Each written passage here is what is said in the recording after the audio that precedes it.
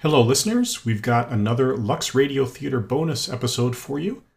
This time we are presenting the radio adaptation of Mrs. Miniver. Enjoy. Lux presents Hollywood.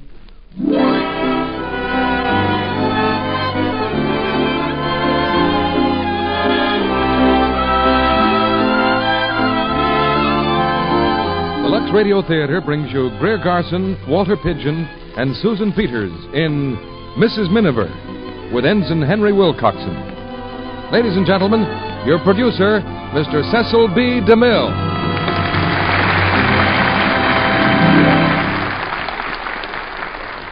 Greetings from Hollywood, ladies and gentlemen. When everyone in Hollywood agrees on anything, that's news. And you can't get an argument out of anyone in our town when you say that Mrs. Miniver was one of the great pictures of film history. Like a beacon in the night, it brought guidance and inspiration when we needed it most. That's as fine a service as any motion picture can render. And Hollywood recognized that service by making Mrs. Miniver an overwhelming choice for the last Academy Award.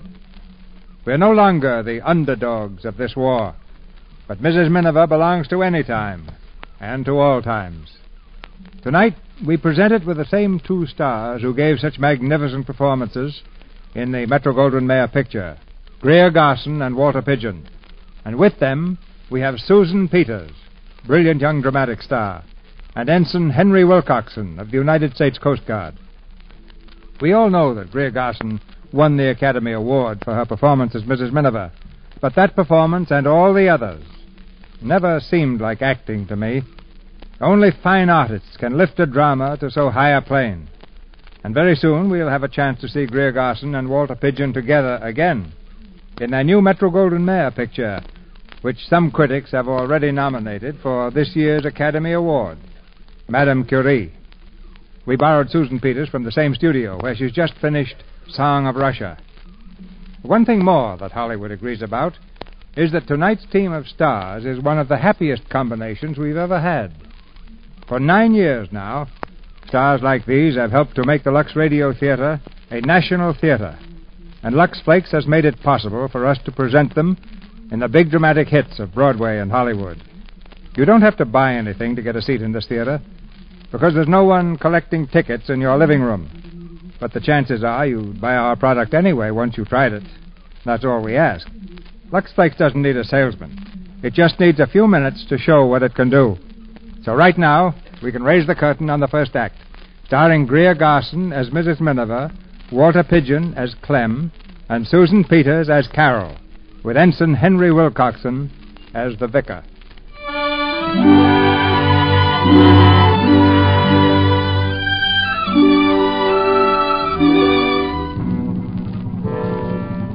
In the summer of 1939, the world stood trembling on the threshold of another war. Guns bristled on the borders between nations, and in the capitals of the continent, the mighty armor of conflict paraded in a rumbling show.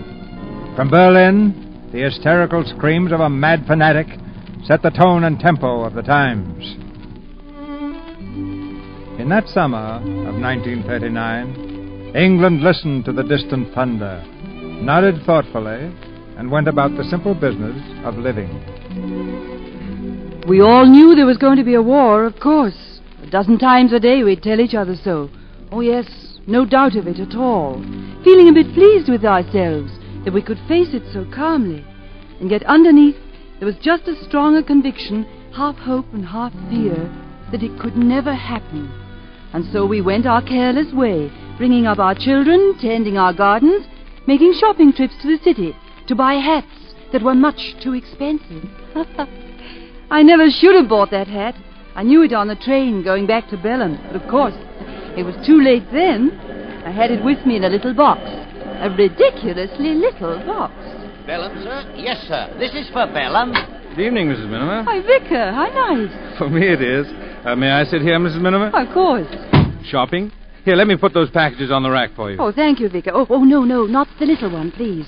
I might leave it behind, and it's rather precious. Yes, I know the feeling. Do you? See this package of mine? Guess what it is? Port. Oh, worse than that. Cigars. Well, why not? My husband does. Yes, but he can afford it. Oh, dear, I'm not so sure, Vicar. He has a very extravagant wife. Oh, nonsense. No, it's quite true. I can't help it. I'm afraid I do like nice things. Things far beyond my means sometimes. Oh, pretty clothes and good schools for the children. The car, the garden. Oh, you know. Yes, I know. Does it give you a lovely, guilty feeling? Lovely. Fellow sinners, Mrs. Miniver. What will the village say? Oh, I think the village knows you're a very understanding person. That's why you do so much good. Well, I hope I do. I hope I can when they need me. What do you mean? You think there's trouble coming? I think it's here. Good evening, Lady Belden. Good evening, Vicar. Good evening. Oh, good evening. Oh, shopping's absolutely impossible nowadays. You can't get near the counter, and when you do, they haven't got it, and you pay twice the price for it. What a wonderful description. My dear man, I've spent the whole afternoon being pushed around by middle-class females, buying things they can't possibly afford. Oh, dear, that means me. Oh, no, much worse. You're Mrs. Mannering, aren't you? Miniver. Oh, yes, of course, the lawyer's wife. No, my husband's an architect, Lady Belden. Well, I knew he was something of that sort. I don't know what the country's coming to. Everyone trying to be better than their betters? Mink coats and no manners? No wonder Germany's arming.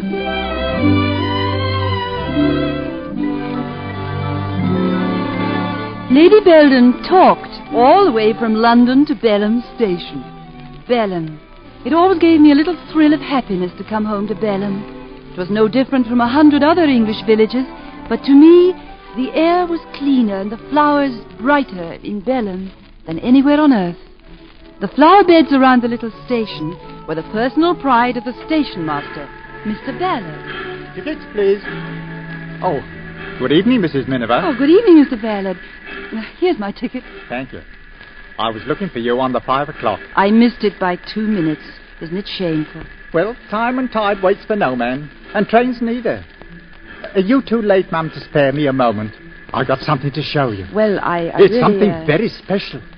Why, of course, Mr. Ballard. Do show me. It's in my office. Go right in, Mrs. Miniver. Thank you. Well, ma'am, there it is. What? I'm afraid The rose, ma'am.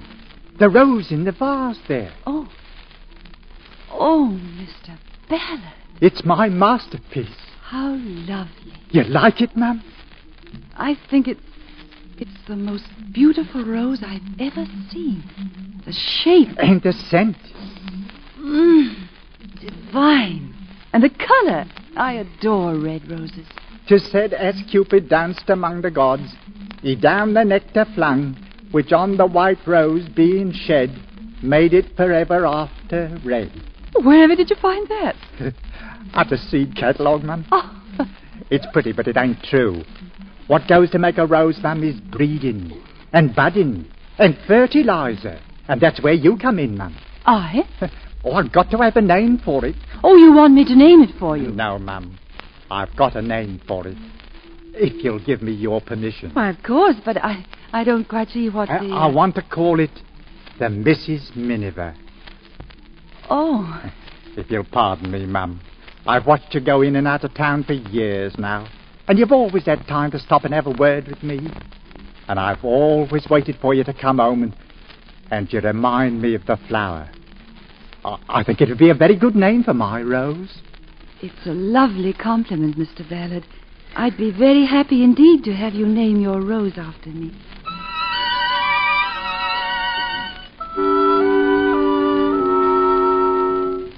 It was the usual before dinner time at home.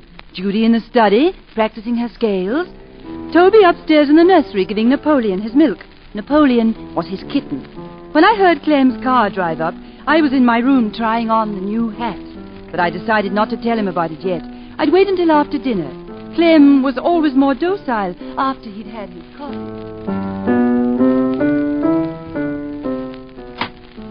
Evening, Mr. Miniver. Good evening, Gladys. Mrs. Miniver at home? Yes, they're in their room. Why, Mr. Miniver, is that a new car in the drive? Yes, Gladys, it is. I just bought it today. Oh, it's a beautiful car, sir. Oh, Gladys, I don't mention it to Mrs. Miniver just yet, will you? I'll break it to her myself. Tell her, I mean. Yes, sir. It's beautiful, sir. Hello, Daddy. Hello, Judy. You're just in time to hear me play my piece, Daddy. A little later, dear. I want to see your mother. Look out! Look out, Daddy! Open the door quickly! Hello, Toby. What's the hurry? I can't stop now, Daddy. Napoleon wants to throw up. Ooh, does he? Excuse me. Clem, is that you? Evening, dear. Oh, I thought I heard the car drive up. Hello, darling. Hello. How are you? Lovely. What's the matter? Matter? Well, you're looking at me. Anything wrong with that? No. Did you have a nice time in town today? Oh, wonderful. I shopped and shopped. Just little things, you know. I had a puncture in the car today. Did you? Oh, what a shame. Yeah, those tires are getting pretty worn on that old bus. Clem, do you know what I think? What? I think you ought to buy yourself a new tire one of these days. A new tire. Yes, it might not be a bad idea at that. Darling.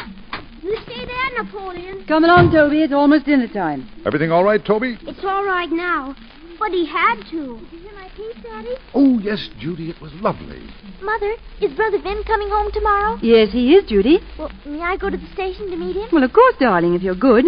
Now, Cook has your dinner Mother, ready, so... is Vin still a vegetarian? Oh, I doubt it, darling. He'll have some new idea. Oh, that was just a phase he was going through. What's a phase? Oh, it's just a thing people go through. Do I go through it, Mother? Oh, yes, you're going through one right now. Am I? Mm-hmm. I'm going through a phase. I'm going through a phase. Toby, stop jumping about going to your dinner. What phase will Vin be going through this time, Mother? Well, I'm not sure, dear, but boys at Oxford go through any number of them. We'll just have to wait and see. Now, dinner. Off with you, both of you.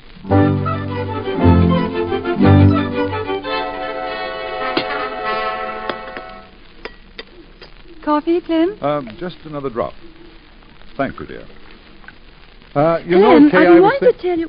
Oh, I'm sorry. Go ahead, dear. No, it wasn't anything. What were you going to say, dear? Oh, nothing important. I just, about that new tire. Oh. Well, they aren't so frightfully expensive, are they? No, I guess we could swing it all right.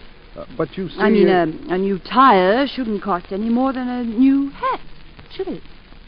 A hat? Well, I just said hat. I might have said shoes or trousers or anything. Small coffee, dear? No, I have some, thank you, darling.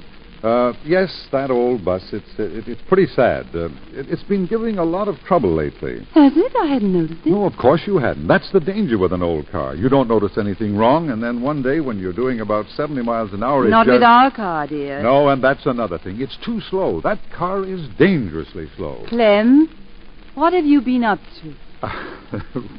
Well, come on, get your coat and hat on. I've got something to show you.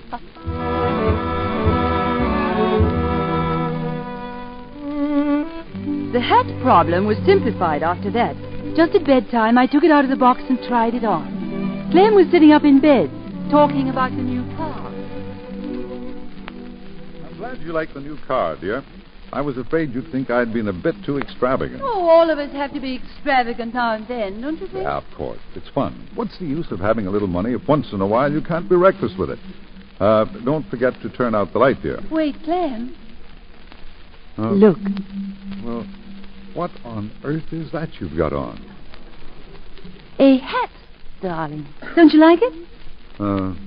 New? Mm-hmm. I bought it today. Isn't it lovely? Not bad. I do think it does something for me, don't you? Yeah, it makes you look rather ridiculous, I think. Oh, Clem. Well, maybe it's the nightgown. It doesn't quite go with it, does it? Well, no, but just look at the hat itself. And, of course, when I get my hair done, it'll look different. Yeah, that'll make a difference, all right. Yes, it's very pretty. Good. Then I think it was worth the money. Oh. Much? Not too much for people with a car like ours. Oh, you're pretty clever, aren't you? I hope you think so, darling. Kay, sit down here a minute. Let me look at you. You're really quite a beautiful woman, aren't you? If you think so, darling. I think you're even more beautiful than when I married you. Could that be? I don't see why not. I have more reason to be. Huh. Well, put that silly thing away and get into bed. Don't stand looking at it all night. Oh, Clem, it's been a lovely day all round, hasn't it? Yeah. Clem, I think we're very lucky people. Because we've got a new car and a new hat. Oh, much more than that. Because of Vin and Toby and Judy. And each other. Oh. Good night.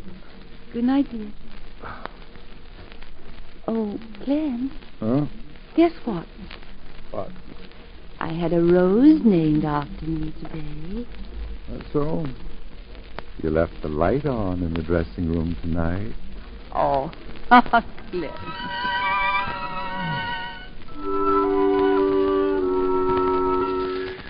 Vin came home the next morning.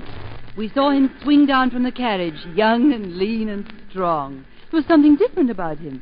The moustache was gone, and he was smoking a pipe. There he is. There he is. Vin. Hello. Hello, Mother. Oh, Vin, darling. Hello, Vin. Hello, Toby. Hello, Dad. How are you, old boy? Fine to have you back. Vin. Judy, hello. Look, Vin's got a pipe. Vin's got a pipe. What of it, young fellow? Vin's got a Oh, pipe. heavens, Vin, you've grown. Only about half an inch, Mother. I've grown a yard. Have you, Toby? Say, where's the mustache you used to have, son? Oh, that? Yes, you used to be so proud of it. I don't remember being so very proud. Oh, I liked it, Vin. Oh, I'm sorry, Mother, but... Well, I found it took up too much of my time. Oh, it did?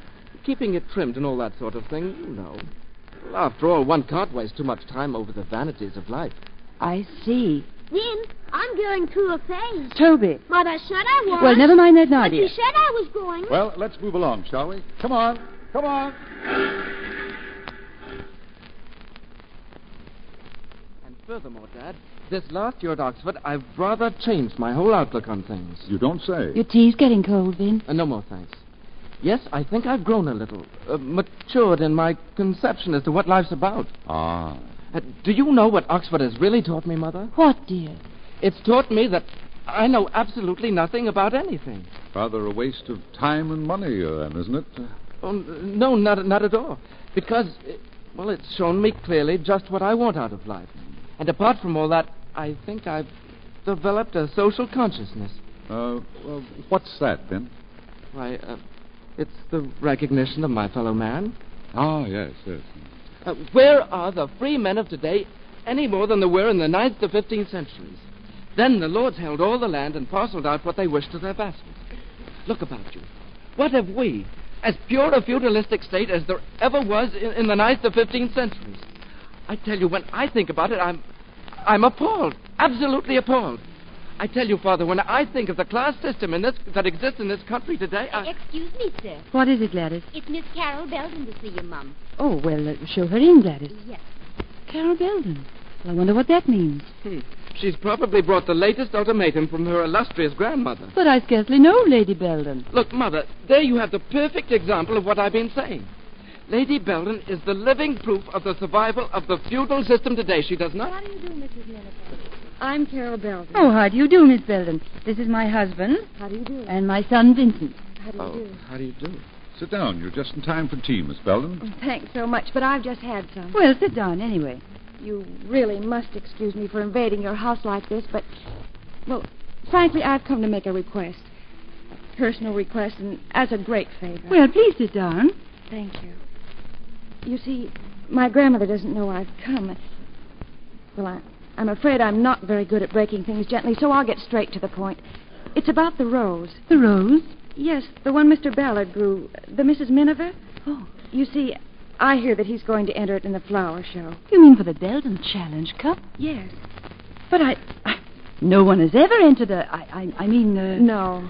No one has ever entered a rosing competition with Grandmother before. And that's just the point. It's become a tradition for her to win the cup. And her roses mean so much to her. Oh, I know it seems an awful thing to ask, but, well, I thought you might, perhaps as a favor, persuade Mr. Ballard to withdraw his rose from the competition. You see, it is such a beautiful rose, it might easily win, and... Miss Belden, may I ask whether this is an open competition? Well, yes, technically... Technically, yes, but actually, no. Yes, I suppose that's it. You see... I see only too well, Miss Belden. Because Mr. Ballard is not of the ruling class, a mere vassal, as it were. Now, Vin, please, let Miss Belden explain. Miss Belden doesn't have to explain. Not to me. I'm aware of the influence of the feudal system in this village. These are orders from the manor. Her ladyship must be offered no competition. Miss Belden, you must excuse my son. He's just down from Oxford. Oh, don't apologize for me, Mother. I mean everything I say. Well, I'm glad to hear it. But do you do anything about it? Do? I don't know what you mean. Well, if you feel something is wrong, what are you doing about it? I've spent most of my holidays these last few years doing settlement work in the slums of London. You wallow in luxury Oh, all no, year. I don't wallow. And think a few weeks playing the Lady Bountiful will... Vin, Come, please. Vin. Well, it's not much, perhaps, but it is the only thing I know. What have you been doing? I've been... I see. Just talk. Well, that's all right. It's much easier. I didn't say anything don't about... apologize. I know how comfortable it is to curl up with a nice fat book full of big words and think you're going to solve all the problems of the universe. But you're not, you know. A bit of action is required now and then. Action? Well, if that's what you and your class are asking for, maybe you'll get it one of these days. Maybe, but not from the talkers. I am not just a talker. Vin, remember, Miss Belden is a guest here. Now, if you have any manners at all... Manners are everything, aren't they? A humble working man is denied the reward of his artistry to gratify the overweening vanity of an Be aristocrat. quiet, Vin. This is no concern of yours. I beg to differ, Father. I'm concerned for a fellow man, for his dignity and the indignity that's heaped upon him. You'll excuse me, I'm sure, Miss Belton. Certainly. Thank you. Good afternoon. I must apologize for Vin. Oh, no, please. It's all right. And besides, he's rather nice, isn't he? What? Really, you know, he's perfectly right. I've absolutely not a leg to stand on in this business. I shouldn't have asked you. And I realized that before the words were out of my mouth. It's just that my grandmother's over 80, and she takes such a pride in winning year after year. Oh, but please forget I said anything about it. Anyhow, I'm glad we met at last. So am I, and I hope we'll see some more of each other. I hope so, too. You'll be at the Sailing Club dance tonight, won't you? Yes. Oh, yes, of course. Well, good. I'll see you there then. Goodbye. Goodbye. Goodbye, Miss Belden.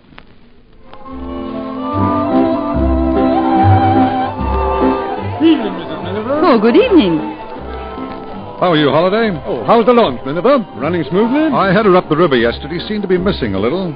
Poor petrol, probably. Nothing up to standard these days. Well, evening, Mrs. Miniver. Good evening.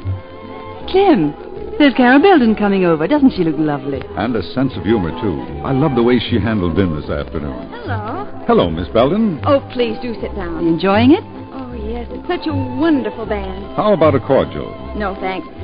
You know, I was rather looking for your son. Oh, I'm sorry. Vin's not here. No, he's suffering from an acute case of maturity. He doesn't dance anymore. Yes, but it'll pass. We give it a week or two at the outside. I wanted to tell him I was very sorry about this afternoon. Oh, I rather think he wanted to say the same thing himself. It's a pity I that beg he... your pardon. For you, Miss Belden, a note. A note? Oh, well, thank you. Will you excuse me, Mrs. Miniver? Well, of course. Certainly. Oh. Oh, will you tell him I'll be right there, please? Yes, miss. Secret? Well, I suppose it is. Do I scent romance? Well, it is intriguing. I'll see you later, Mrs. Miniver. Is it that big Navy lad from Dartmouth? Oh, you'd be surprised.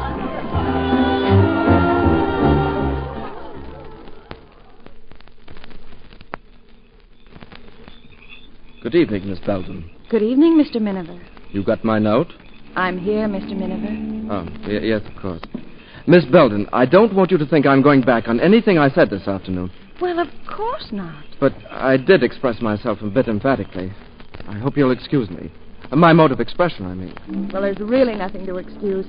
Everyone's entitled to his mode of expression. But still, I had no right to lose my temper. I'm usually quite detached. Oh, well, I was pretty snippy myself, wasn't I? And quite in the wrong anyway. I am sorry. Nice of you to say so. Thank you. Well, I suppose I'd better be getting back. I promised the next time. Oh, no, you can't. Well, I mean, just for a moment. You see, I've got so much I wanted to say, to explain about myself. But, of course, if you want to dance... You don't dance? Oh, yes. Yes, I do. As a matter of fact, I'm considered a pretty good dancer. But I've rather given that sort of thing up. Oh? Well, I mean, frankly, is this the time for frivolity? Well, is this a time to lose one's sense of humor? No, I guess not. Please, may I have a dance later on? Oh, I'd love to.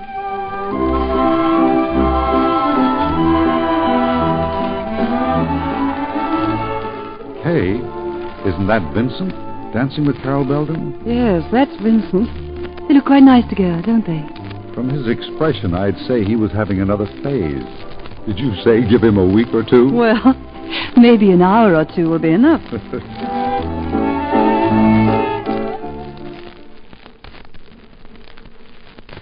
That was our life in the summer of 1939. And then in early September, it was a Sunday, and we'd all gone to church. I remember how the sun slanted through the windows that morning. I remember Toby, wide-eyed, craning his neck about to stare at the choir. I remember sharing a hymn book with Vin, who couldn't keep his mind on the singing for looking across the aisle at Carol Belden. I remember so many things, little things, peaceful things.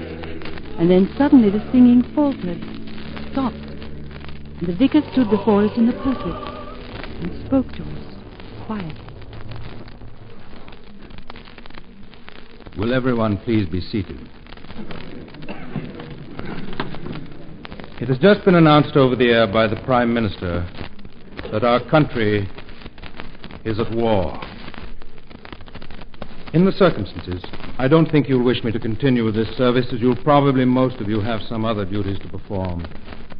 I will say simply this, that the prayer for peace still lives in our hearts, coupled now with the prayer for our beloved country. We in this village have not failed in the past. Our forefathers for 1,000 years have fought for the freedom that we now enjoy and that we must now defend again. With God's help and their example, we cannot and shall not fail.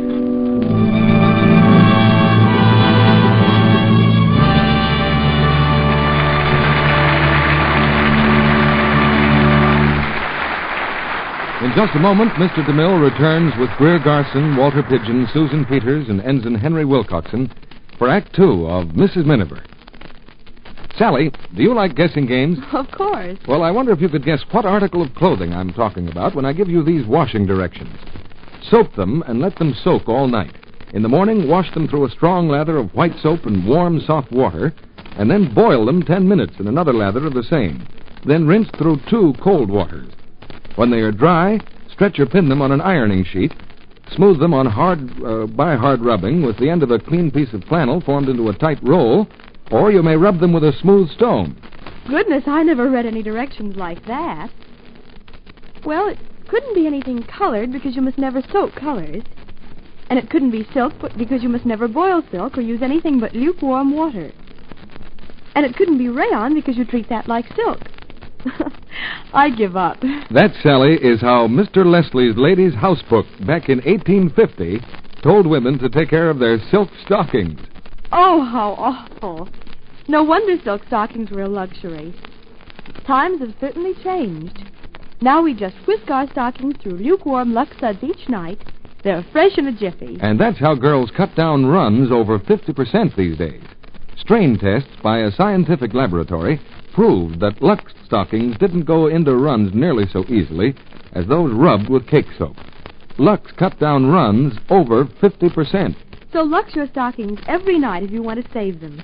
And be sure to let rayons dry at least 24 to 48 hours before you wear them. If your dealer is out of Lux Flakes, try again. He'll have more soon. Lux is worth waiting for. We pause now for station identification. This is the Columbia Broadcasting System.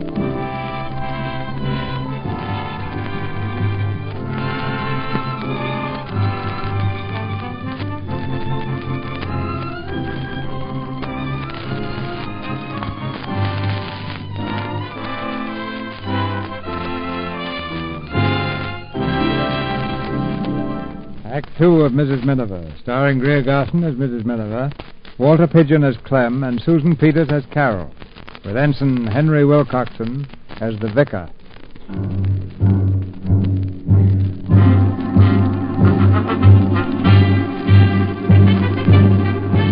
There was a great deal to be done that first day. Blackout curtains to be hung, a visit from the AARP man, 101 details of food and clothing and shelter in the event of a raid.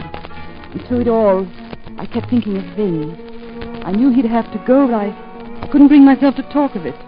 Then towards evening, Vin mentioned it himself. You know, I've been thinking it over. It's the RAF for me. The RAF, Vin? Yes, I've always been keen on flying. Do you mind if I get on with the blackout, Dad? All right, son. Oh, I thought I'd run up to the Belden place later on. 2 women alone, you know. Might be a good idea to look things over. Yes, I think you should, dear. At times like these, one ought to be neighborly. Don't you think? Oh, yes. Yes, indeed, one should. May I go with him, Mother? Yes, if you'll have you, Judy. No. Vin, let me go, please. I said no. Oh. Clem, isn't he very young? Even for the Air Force? Yes, he's young.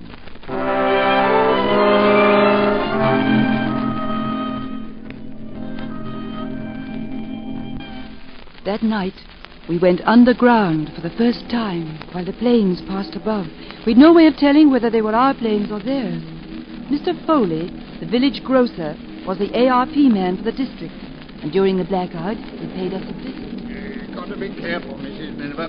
One little crack of light, like you were showing, might lead the whole German Air Force straight to this house. Well, it was lucky it was just you, Mr. Foley. Yes, indeed, ma'am. Strictly speaking, you're liable to a fine of 40 shillings, but as senior warden, I think I can promise you'll hear no more about it. Oh, that's awfully nice, Foley. Got a nice place here for storage. Hear the Minister of Food on the air the other day? Recommended stocking up a bit. You ought to put in some tin food, case of emergency. Well, I really Sugar don't... now, sure to go up. I've got some wonderful Demerara, 2-3 a pound. How much shall we say? £50 be enough? Well, really, Make Mr. it Foley, 20 then. £20 best Demerara. Do you like Bismarck herrings, Mr. Miniver? I hate 'em. Oh, kipper snacks? Salmon? Sardines? I got some lovely Italian sardines. Might not be able to get 'em later. You never know what that Mussolini's going to do. Well, we'll see. Well, there you are. All clear. They were ours after all. Come on, Toby, we can go upstairs now. Is the war all over, Mummy? Oh, no, darling. This is just the first day.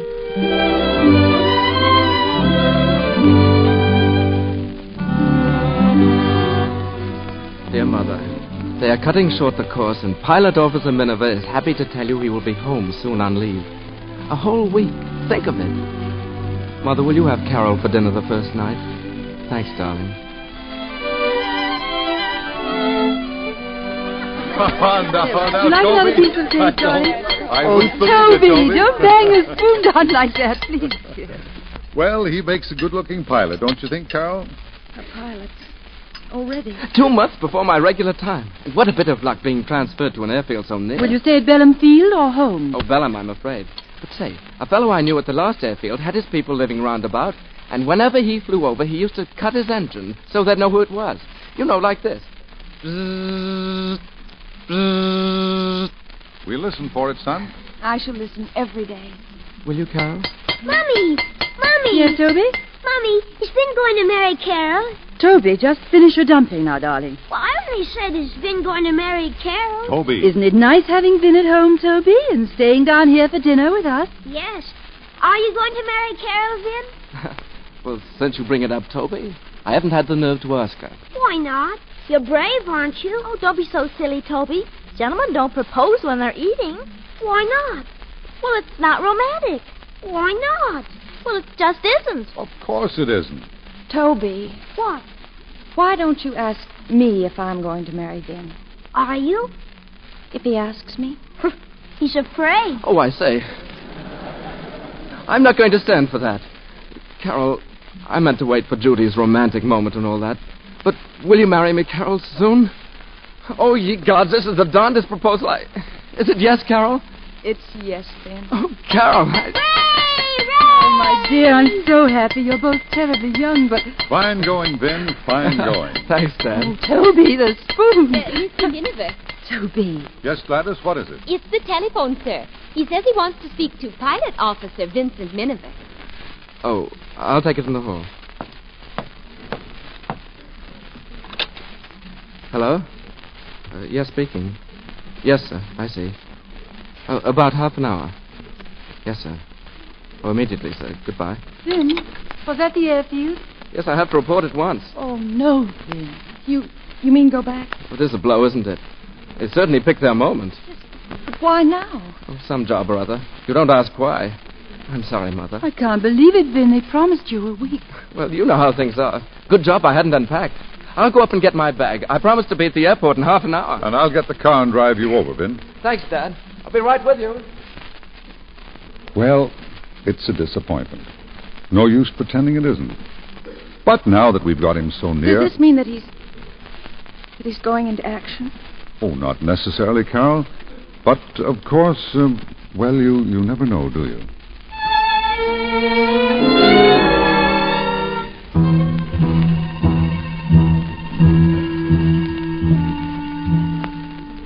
You were gone such a long time, Clem. I was worried. I stopped off at the club on the way back. They're talking about a German flyer who came down around here somewhere. We're going to organize a search in the morning. Vin didn't say when he might be back. No, it couldn't, you know. No, of course not. Bye, it's a beautiful night. Clear as day. Are you happy about the engagement, Clem? Oh, very. Sweet child, young Carol. Yes, isn't she? I wonder how the old lady's going to take it. Oh, she'll be proud. You, couldn't be prejudiced, could you? Certainly not. Vin's a very unusual boy. Oh, of course. Listen, Engine trouble. No, it's Vin. Vin? Yes, don't you remember what he told us about signaling? About the boy who used to signal to his mother? That was Vin. By Jove, I believe you're right. See him? There he is. Good old Vin. Good luck, Vin.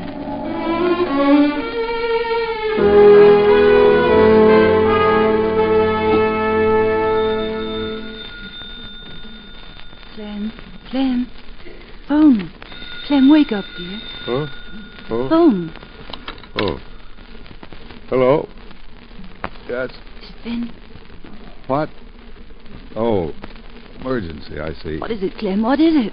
It's all right, dear. Is it Vin? No, it's only the river patrol. Oh. Right, old man. I'll come right over. You're not going out on the river tonight. I've got to, darling. They've called every man with a boat, he said. Well, what on earth can they want? I can't imagine. We're all to meet at Ramsgate.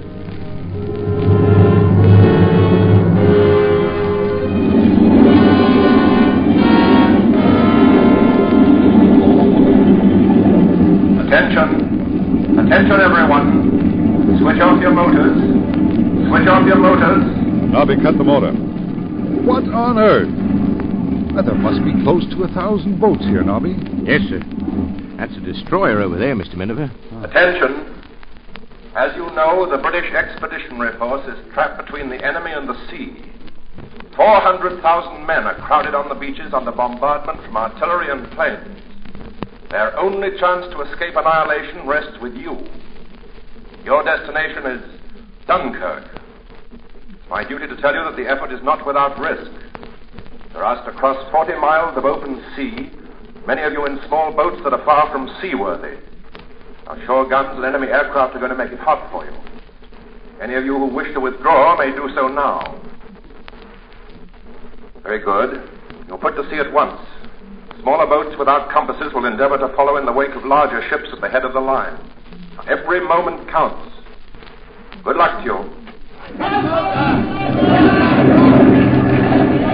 All right with you, Nobby? Aye, sir. Turn them over. Hello! Hello! Hello there! See you in Dunkirk!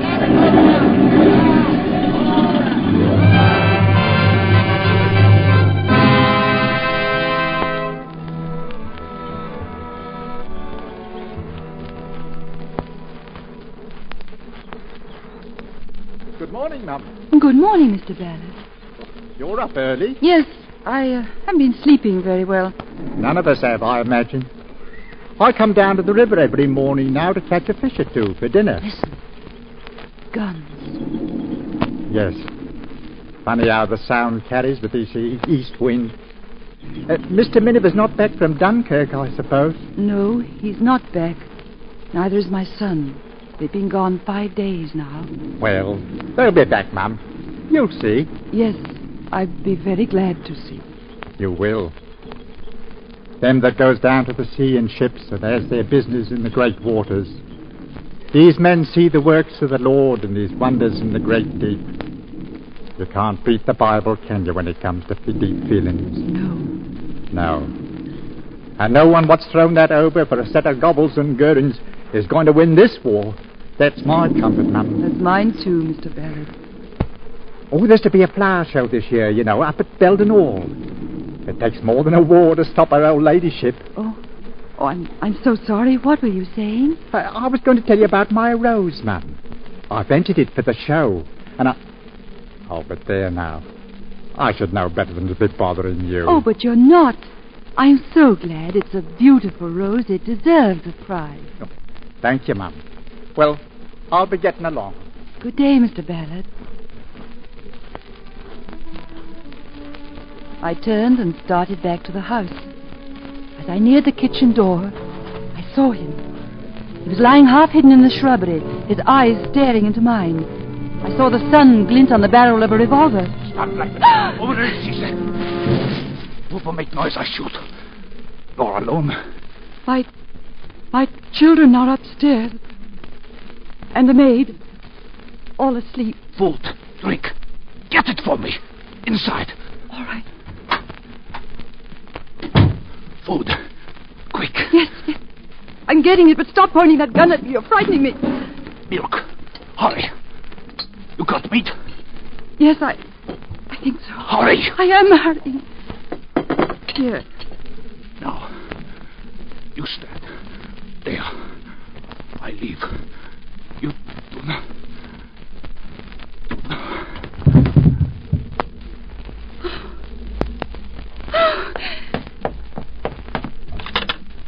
Please. Hurry, please. It's urgent. Please. This is Mrs. Miniver. I've got that German flyer, the one who escaped. In the kitchen, yes. Yes, I'm all right. I have his gun. Will you come to the back door? It's the last house on North Lane. Yes. He's wounded. Will you bring a doctor? Thank you. And please, hurry.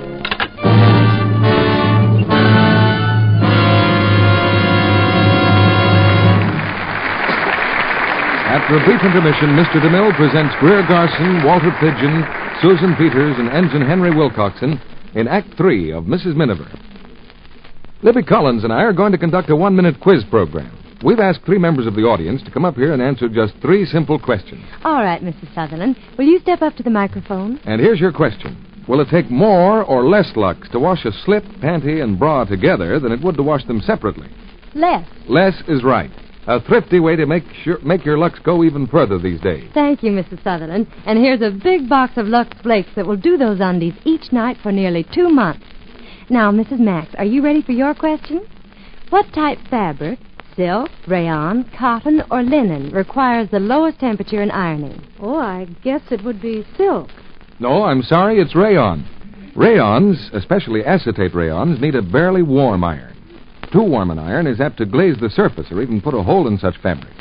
Thank you, Mrs. Max. And here's a big box of Lux for you to use before you iron your rayon undies. Now, Mrs. Mounier, here's your question coming up.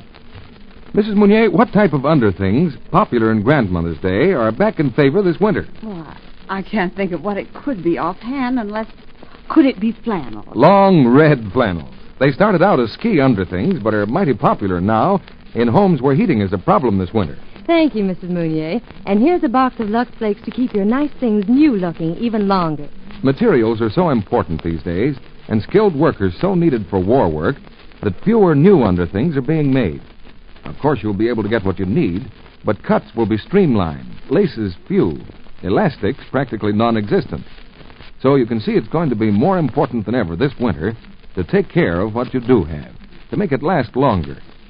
Nightly Luxing will help you do just that. Lux is thrifty care, too. Don't waste Lux. Use all the Lux you need to get rich suds, but no more than you need. A little Lux goes a long way. Now, our producer, Mr. DeMille. We'll have a little chat with Mr. and Mrs. Miniver after the play. Now the curtain rises on the 3rd act of Mrs. Miniver, starring Greer Garson, Walter Pidgeon, and Susan Peters, with Ensign Henry Wilcoxon.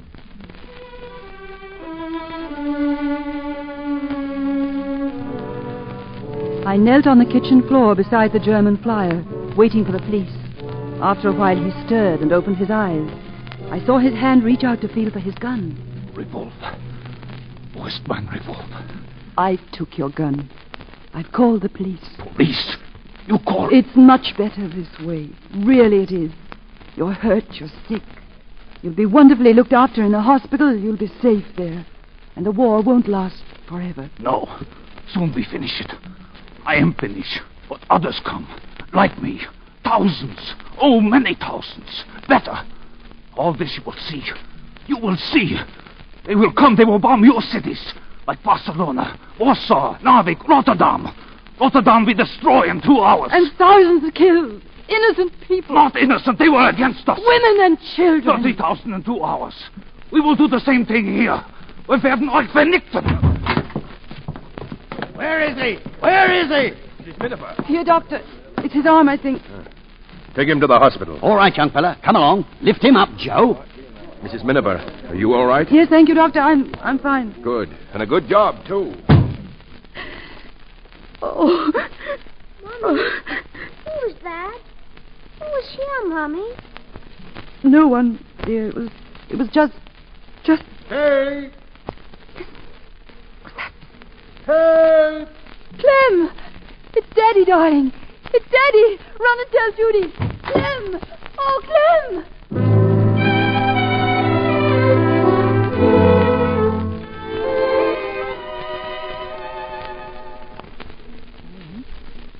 Are you awake, dear? Oh, say, did I hear you offer me some breakfast? 10 hours ago. 10 hours? But Vin ate it. Vin? Home? Home. Both of you. Good. Where is he now? He went up to Belden Hall to break the news of the engagement. Oh, I don't envy him that trip. Serves him right, though, for eating my breakfast. Anything left? Miss Gladys is bringing it up. Oh, Clem, I'm so proud of you. Are you, darling? Well, that's nice. Come to think of it, I'm a bit proud of myself. What you might call a real bit of navigation. I wouldn't have missed it for the world. You know, darling, I'm almost sorry for you having such a nice, quiet, peaceful time when things are really happening. But that's what men are for, isn't it? To go out and do things while you women folks look after the house. Yes, dear. Come in. I'm sorry, Mum, but I just remember we ain't got any ham. What? You gave it all to that German pilot. Oh, well, never mind, Gladys. We've got some bacon in the house, and Mr. Miniver likes that just as well, thank you. All right. Hey, what's all this about a German pilot? Oh, nothing, dear. Nothing at all. What do you mean, nothing at all? Well, I just had a German pilot in for ham and eggs this morning, that's all. What? Say, what's going on around here? Now, Clem, don't get excited. I'm just going to draw your bath. I've had a bath and I'm not excited. Will you have a cigarette? No, I don't want a cigarette. Say, what was it, the fellow they were looking for? Yes. But what did you do? Didn't he have a gun? Yes, he had a gun. Well, I just took it away from him and called the police. Oh, you just took it away, just like that. And then I suppose you gave him tea. No, milk. Woman, you're driving me crazy. Come in. What is it, Gladys? It's the old lady, Mum. Lady Belden. Lady Belden here? Well, all right, tell her I'll be down in just a moment. Yes, Mum. Lady Belden? She's probably come to object to the marriage. Oh, dear. You know, darling, if I hadn't known that you'd taken that German pilot single-handed, I'd say that you were scared. Would you? Mm-hmm. Well, I am.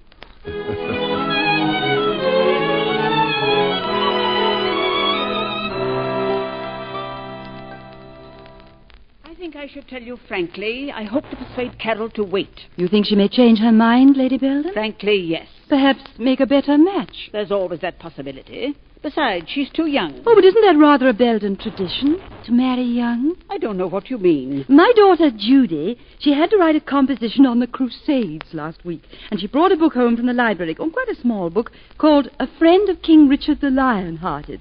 And it was the life of an ancestor of yours. Well, really, Mrs. Miniver, I fail to see Oh, it's a fascinating little book. I got quite interested in it myself.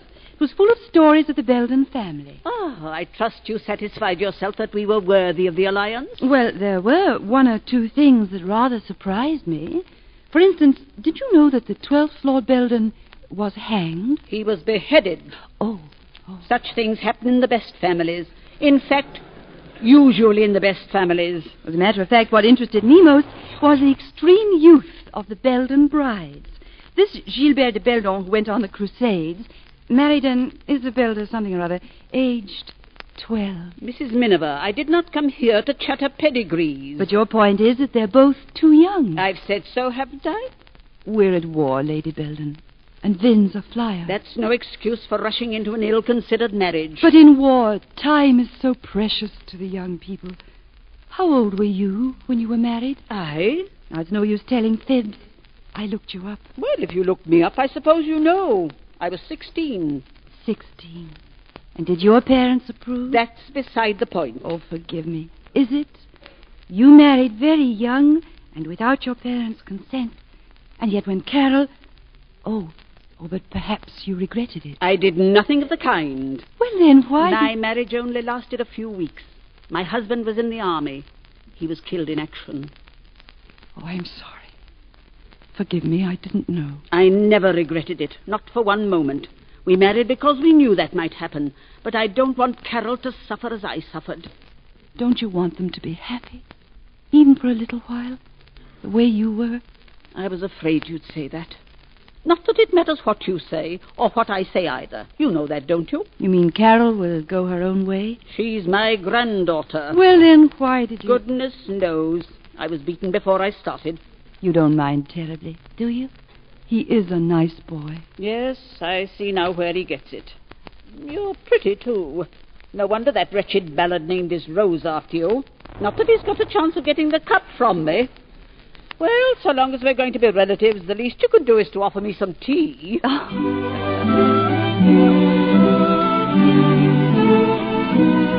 They were married a few days later.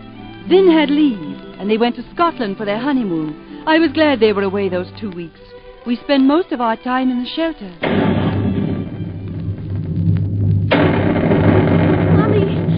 Mommy! It's all right, darling. Keep your head under. Lights are out. That'll be nice. Mommy!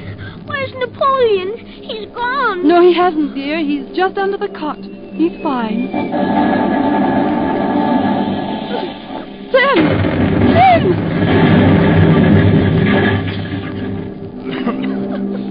All right? Yes. Mommy! Yes, dear. They nearly killed us this time, didn't they? Oh, it's all over, darling. It's all over now.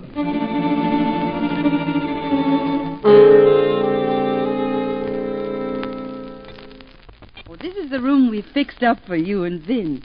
It's his old one, of course. Oh, it's lovely. We made a few changes. And the Jerry's made a few more. It must have been dreadful. Oh, not so bad. I'd better go and help Vin with the grip. Well, hurry, dear. Carol's coming to the flower show with me. I hope you'll manage all right here. Oh, it's a beautiful room. Thank you. And thanks for Vin. He is nice, isn't he? I wonder if you know how much I love him. I only have to look at you and him. You're happy? Oh, I've had a lifetime of happiness in these last 2 weeks. Oh, but Carol, dear, it's only the beginning. Kay, I'm not afraid to face the truth. Are you? No. I love him. But I know that... Carol. I know that I may lose him. He's young and he loves life. But he may die. Oh, let me say it. He may be killed. Any day. Any hour. You must have faced that in your mind. Yes, I faced it. Then you know that every moment is precious. We mustn't waste time in fear. Oh, Kate, you won't hate me for saying this, will you? No, Carol. I will be very happy. Every moment that I have him. Every moment. And if I must lose him, there'll be time enough for tears. There'll be a lifetime for tears.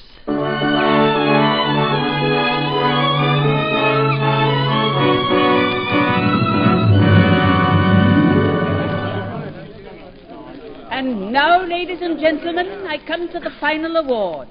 The Challenge Cup, given for the best rose grown in the village during the past year. The first prize, the Silver Cup, goes to Mr. James Ballard, our popular station master. There he is! Oh, Mr. Ballard. Dear Mr. Ballard, I'm so happy. It's your rose, Mrs. Miniver.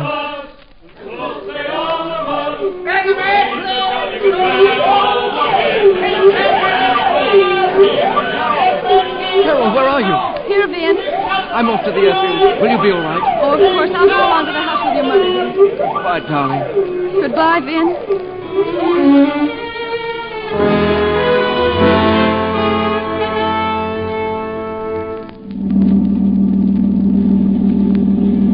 I wonder if Gladys will have sense enough to take the children into the shelter. Clem's off on patrol. Oh, she'll manage. Don't worry, Kay. Oh, those planes, they seem to be fighting right over our heads. Oh, I want so much to get home. I hate to stop, but perhaps it would be better. Hey, look. Look, that plane. It's on fire. He's going to crash. Oh, it could be Finn. It could be Finn. No, Carol. No, it's not possible. There hasn't been time. No. But how horrible. Keep on, Carol. Keep on.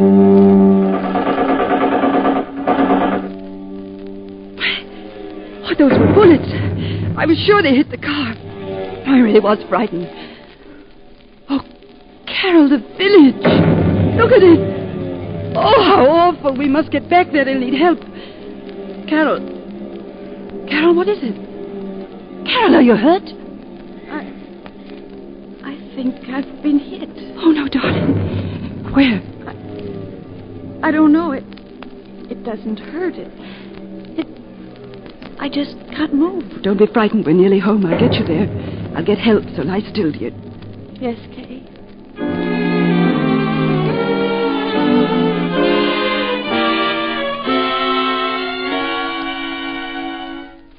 Kay. I'm here, dear. I've called the ambulance, and they're coming as soon as they can. Just keep the coat over you, darling. They'll be here any moment. Kay, you won't tell Vin? Of course not, darling. But you're going to be all right. I know you are. Don't be frightened, sweetheart. Oh, I'm going to be all right. I don't feel any pain. What is it? Can I get you something? No. No, don't go away. Stay here. Stay just for a moment. I'm here, darling. Don't leave me alone. Please. Carol? Carol? Oh, Carol!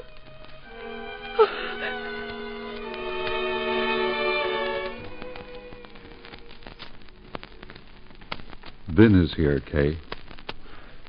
Vin? Oh, Vin, darling. It's all right, Mother. I know. Where is she? Vin, dear, won't you try and get a little rest? Where is she? In your room. I'll go up to her.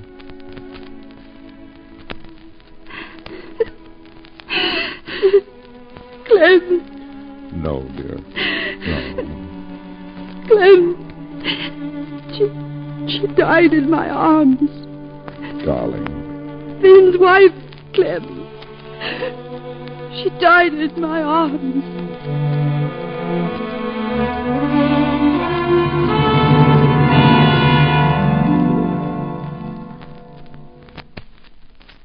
We went to church the next Sunday. Where the sun had slanted in the windows before, now it shone full upon us. For one wall of the church had fallen, and the roof was open to the sky. Across the aisle from us was Lady Belden, all alone, and then Vin went over and sat beside her.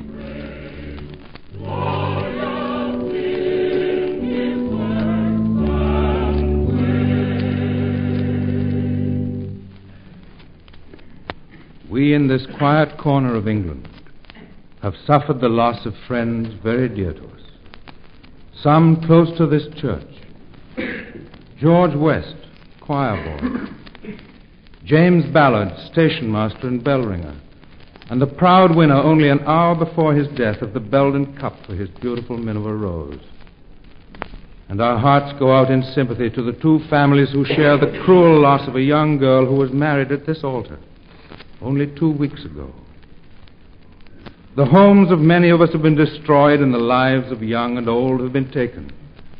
There's scarcely a household that hasn't been struck to the heart. And why? Surely you must have asked yourself this question.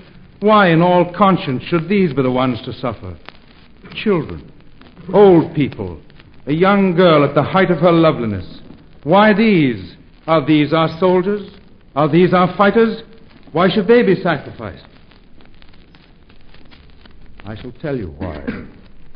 Because this is not only a war of soldiers in uniform, it is a war of the people, of all the people, and it must be fought not only on the battlefield, but in the cities and in the villages, in the factories and on the farms, in the home and in the heart of every man, woman, and child who loves freedom.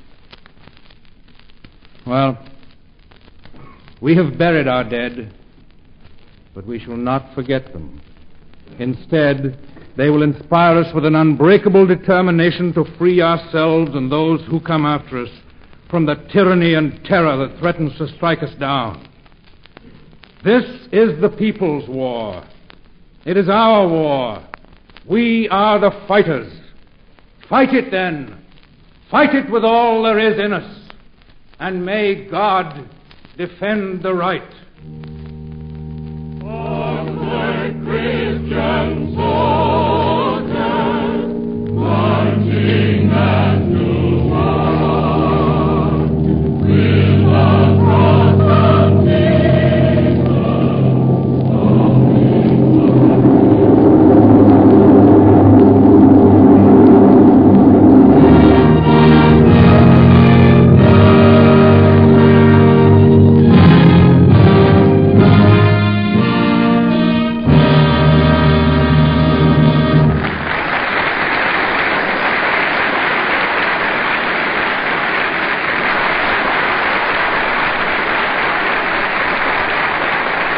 Mr. DeMille brings our stars back for their curtain calls in just a moment.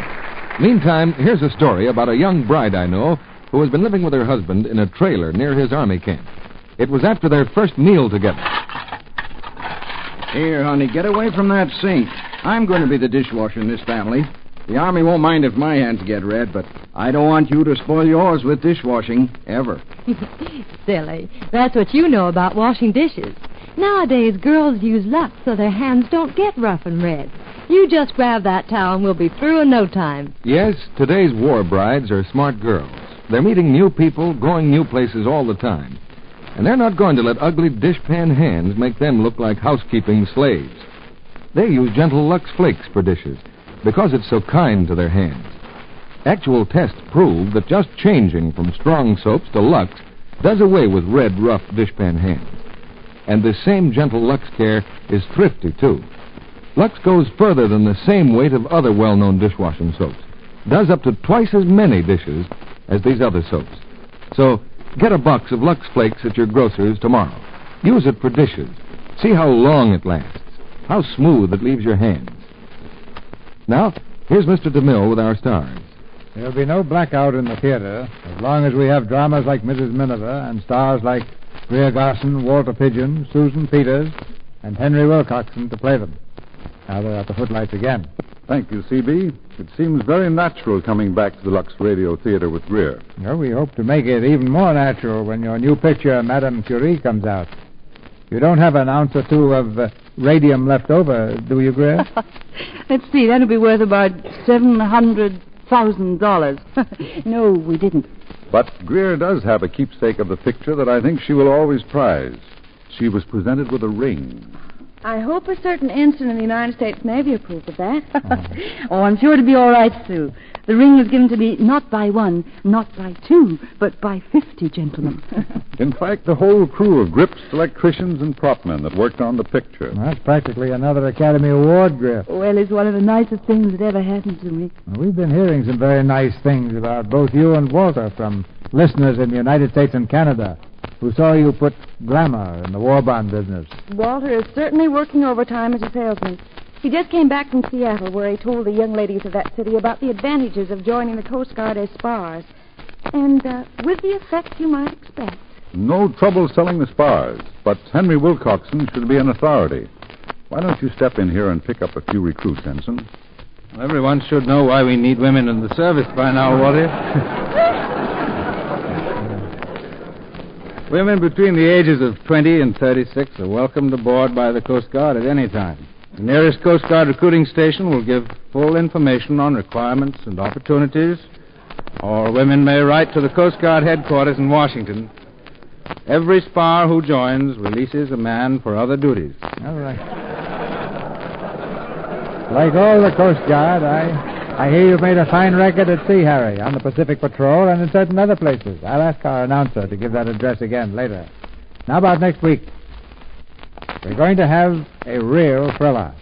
The Paramount screenplay, 5 Graves to Cairo. And our stars will be Francho Tone and Anne Baxter. That's the drama of a young British soldier who stumbles into a secret German headquarters, meets a beautiful French girl, and learns the mysterious secret of the 5 Graves from Marshal Rommel himself. So if you're in the mood for romance and suspense, next Monday night we'll have it here and then some. Sounds very exciting, Mr. Miller. Good night. Good night. Good night. Good night, Mr. and Mrs. Miller.